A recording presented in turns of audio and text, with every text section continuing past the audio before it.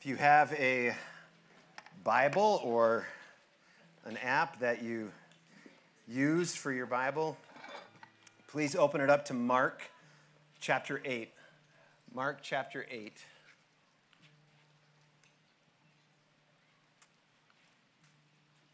And let me pray for us this morning.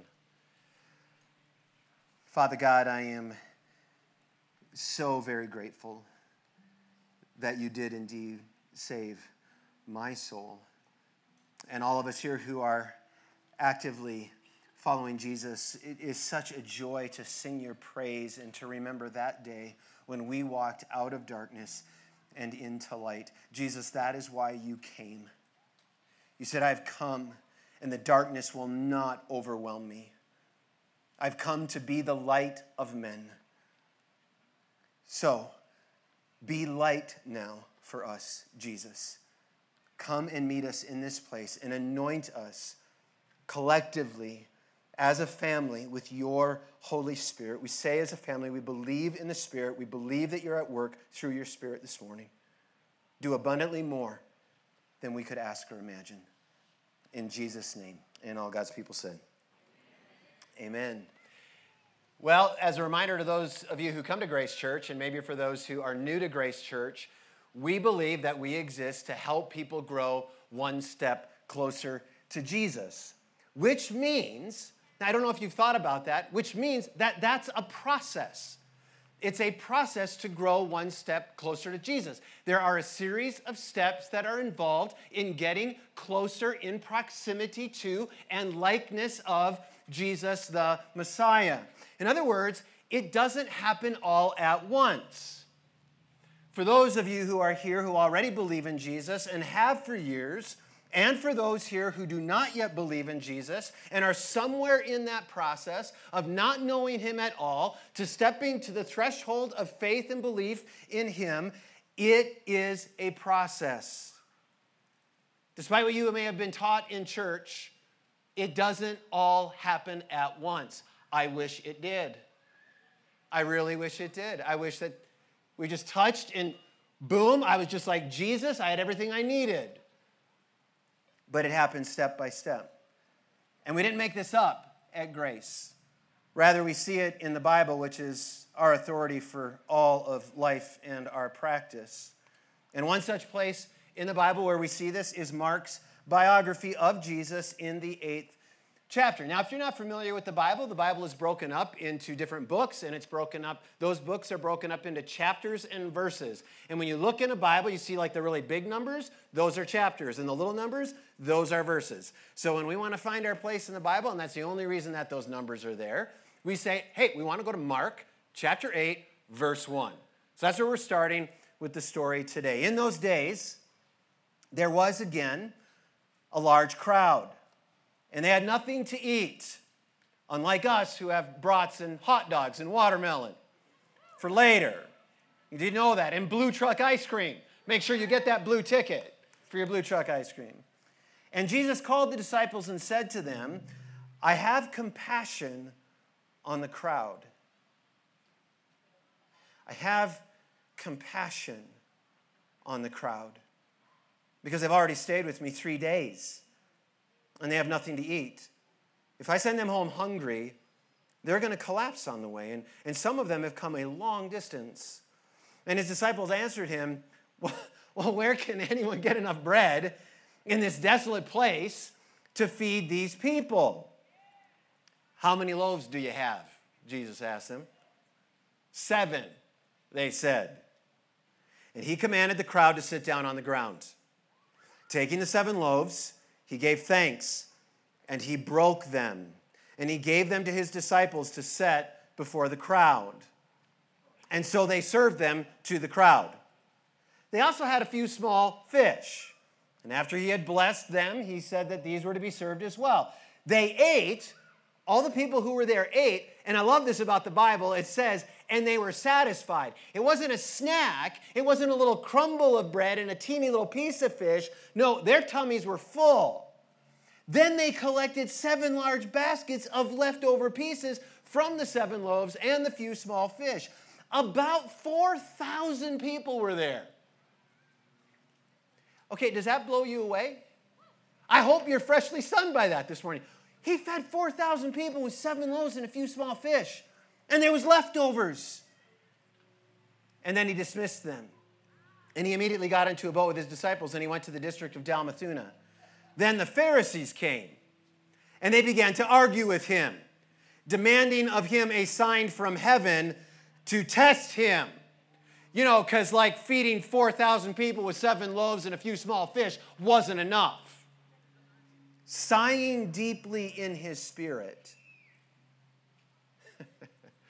Like, come on, right? Like, sighing deeply in his spirit, Jesus said, "Why does this generation demand a sign?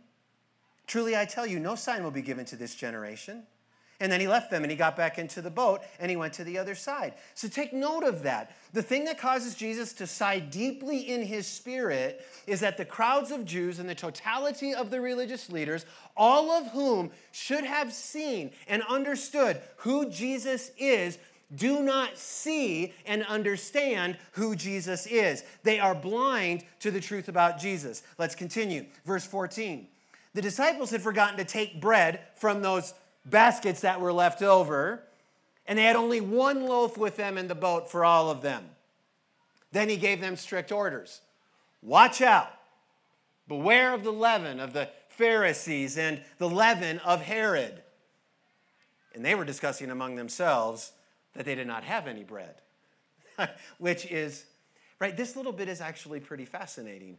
You see, the disciples, what we can at least credit them for is that they risked getting in the boat with Jesus. They didn't stay behind like the Pharisees who were unwilling to follow him. They actually got into the boat and went across the water. But their collective missing the point in what Jesus has said about the corrupted teaching of the religious leaders shows that they've missed much already of who Jesus is. Despite all that they've seen him do and heard him teach, they believe enough to get in the boat, but only partially see, which means they're still partially blind to who Jesus is. And so Jesus at this moment presses with an absolute fuselage of questions. Listen, aware of this, verse 17, that they're discussing that they did not have any bread and completely missing the point, Jesus said to them, "Why are you discussing the fact that you have no bread? Don't you understand or comprehend? Do you have hardened hearts? Do you have eyes and not see? Do you have ears and not hear? And do you not remember? When I broke the 5 loaves for the 5,000, how many baskets full of leftovers did you collect?" Can you imagine the 12 at this point? Like, oh man, he's asking questions. This one's an easy one though. 12. We had 12 baskets, Jesus. When I broke the 7 loaves for the 4,000, how many baskets full of pieces did you collect? 7, they said. And he said to them, so don't you understand yet? In other words, don't you see yet? Are you seeing me for who I truly am? Do you see that I am the Messiah God who has come to save the world? And you see, this is the problem for all of us.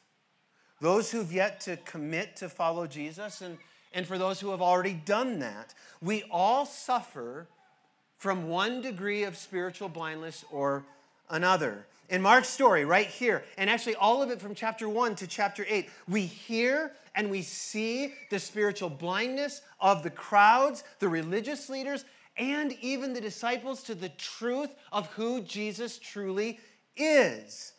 They do not get the magnitude of who he is. That's what he says in chapter 8, verse 21, right? Don't you see it yet? Which is why Mark tells the bit of the story that he's going to tell right here. First, this little bit that we're getting to next, he's telling it first because it actually happened. But in a way that I've never seen before. You know how I like to say this. I saw something new that I have not seen in the text before. I think that the reason that Mark tells this next bit of the story right here is not simply because it happened, but because it's a metaphor for what is happening up to this point in the story and afterwards and even now. And it is that the disciples are spiritually blind men who are in the process of being healed of their spiritual blindness. And that healing comes in two ways. It comes in community and it comes in stages. Look at the text with me. Verse 22. They, in other words, Jesus and the disciples, came to Bethsaida. And they, clearly some friends of the blind man, brought a blind man to Jesus, and they begged Jesus to touch him. So the first thing that we see is that we are healed of our spiritual blindness in community. I mean, this is so beautiful, isn't it? When you look at this story and you see what the friends of the blind man are doing, some of his friends bring him to Jesus. Now, why is that? Why are they bringing this man to Jesus? Well, because blind men can't find their way to Jesus on their own, right? Like they need help. And so they're helping him get to Jesus. And how do we know? I said that his friends brought him. How do we know that they were his friends? Because they begged Jesus to touch him. It's clear that they obviously loved this man.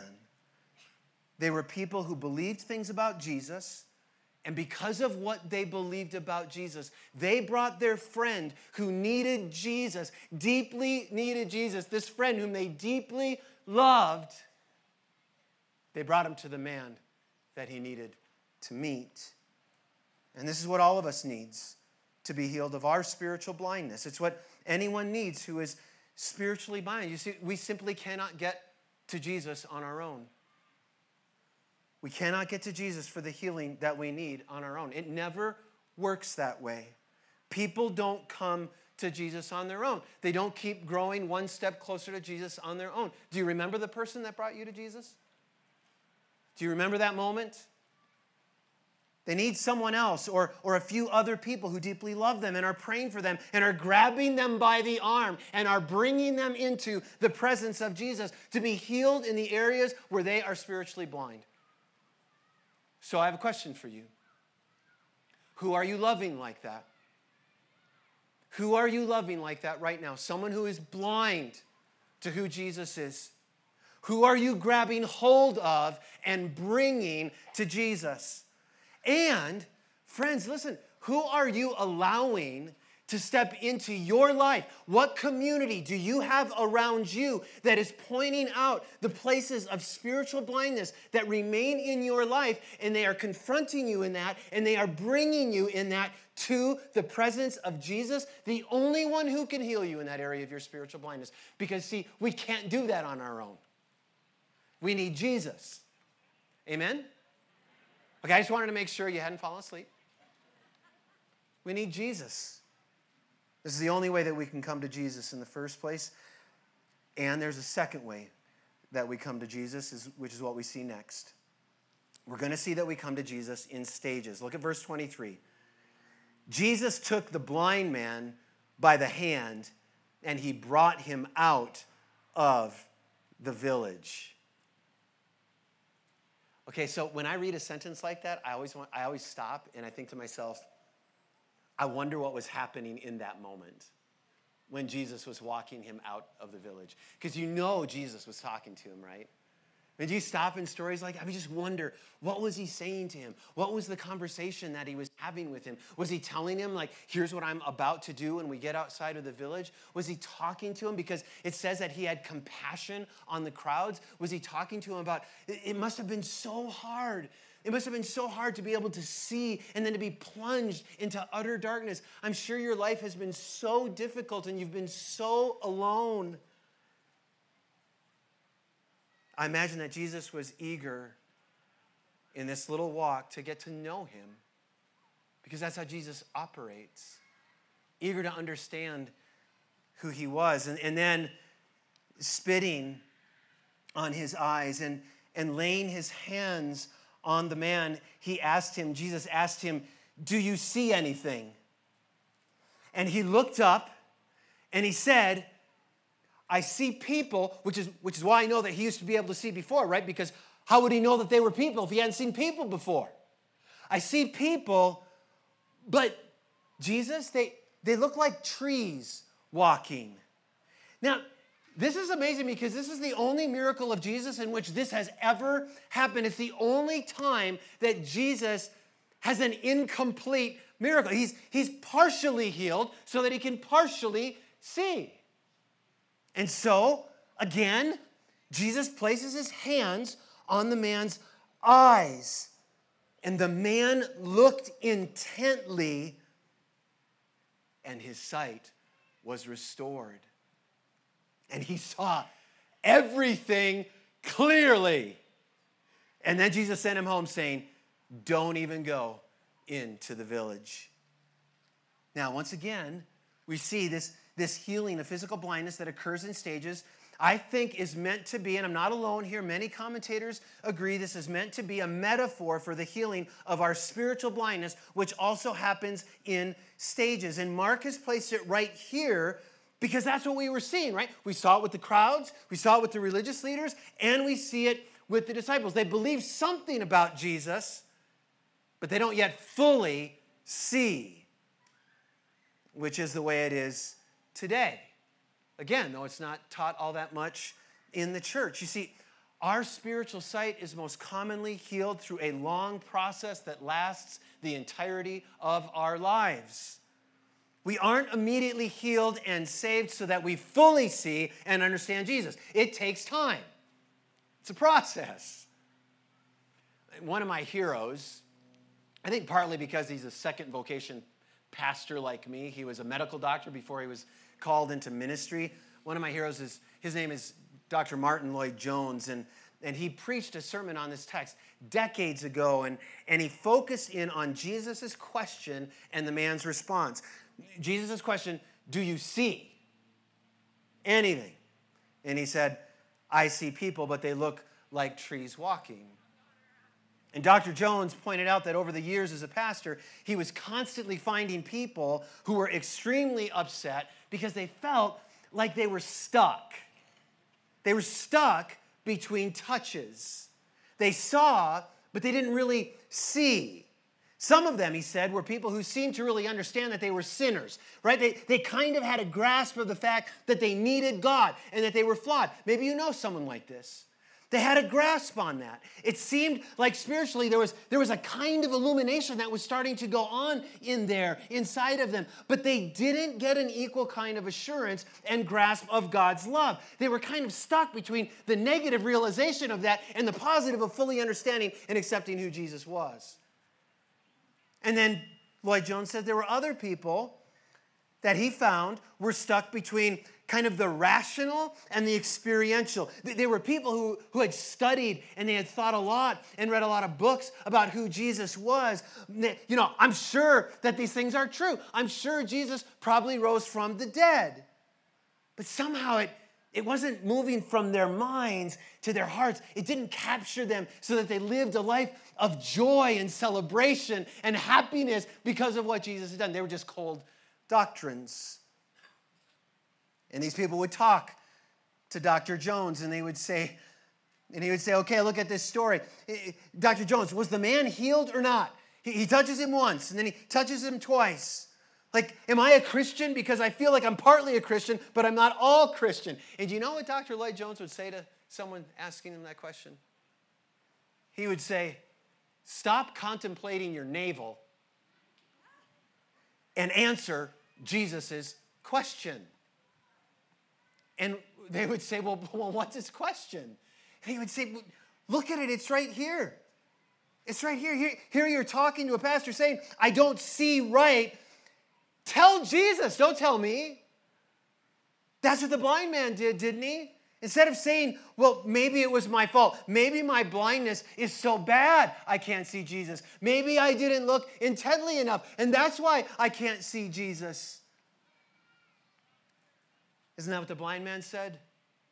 He was willing to say, Jesus, okay, I see a little bit, but not yet fully. Can you please can you finish what you started here? And what did Jesus do? He touched him again. And what Lloyd-Jones is saying is be dissatisfied with your level of spiritual sight, and it will actually be all right. Like it's okay. It's okay to be dissatisfied. It's okay to want more. I don't care who you are. I don't care how long you've been a Christian. I don't care what you think you know. Unless you are like Jacob. You remember the story of Jacob who wrestled with God and said, I will not let you go until you bless me. Like, that's what we have to do. That's kind of like what the blind man was doing. Like, I can see a little, but I ain't letting you go till I can see clearly, Jesus. And that's what we have to do. We have to say to Jesus, I don't see fully yet. I want to take a step closer. I want more. It happens in stages. Do you see? I mean, who feels like they've got enough of Jesus here this morning? Like, I'm glad no hands went up. Who wants more? I mean, I want more of Jesus. I don't want to hold on to my own self-sufficiency. And I don't want to be stuck in this place between touches. Like, isn't that what happens sometimes? Like, we can be so silly and, can I say stupid? Is that okay to say that word? Like, sometimes I'm just so stupid. Like, I get looking at my navel. Thinking I don't know him enough and I don't want him. Just turn to him and say, I want more. I want more of you, Jesus. I want to change. I don't want to be like I am anymore. I want you to take care of this blindness in me. So maybe if you're here this morning, because I think this happens for Christians sometimes, because they think it happens all at once, and they see that there's still areas in their life that haven't been fixed and haven't been made right, and then you think, do I even know God at all? I hope that you're encouraged this morning that if you're saying you want more, if you see those areas in your life, that's a sign that he's there. So it's okay, okay? It's okay. Just turn to him and say, would you deal with this spot? It's a process. And we have our part, okay? We have our part. That's verse 25. What did the man do? He looked intently at Jesus. Okay, I'm not going to get more of Jesus by just turning on Netflix when I feel that pain of conviction and I try and numb it with the movie. I'm not going to get more of Jesus by looking at porn. I'm not going to get more of Jesus by shopping some more. I'm not going to get more of Jesus by turning to food or alcohol or some other thing. I'm going to get more of Jesus by looking at Jesus. So I go to the Bible and I go to the Gospels. Oh, I was in Mark this morning, you guys. I'm telling you what. I was in chapters 1 through 4, and it was so good for my soul because I wake up every morning an unbeliever. My heart is cold. I don't know Jesus, and I need to get reacquainted with him. And I went right to the Bible, and I got more of Jesus. So it's our part to look intently at him, and it's his part to do what? Heal us. You can't do that part. We each have our parts. We look at him, we say, heal the blindness. And that's what he does. That's his part. And remember, it's a process. And it's going to happen for the rest of your life. Which, if you're a glass half empty kind of person, you're like, oh man, the rest of my life. And if you're a glass half full kind of person, you're like, yes, for the rest of my life. I'm going to be getting more like Jesus. I need glass half full people. So all you half full people, can you come and talk to me, please? Would love to get to know you. And you know what's great about this story? Just made the dogs bark. What's great about this story is not even Peter gets it. So in case you were wondering, not even Peter, after this moment, after seeing what happens with the blind man, not even Peter gets it. He believes, but he doesn't see fully. Jesus went out, verse 27, with his disciples to the villages of Caesarea Philippi. And on the road, he asked his disciples, who do people say that I am?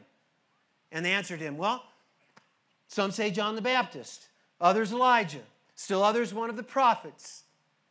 But you, Jesus asked them, who do you say that I am?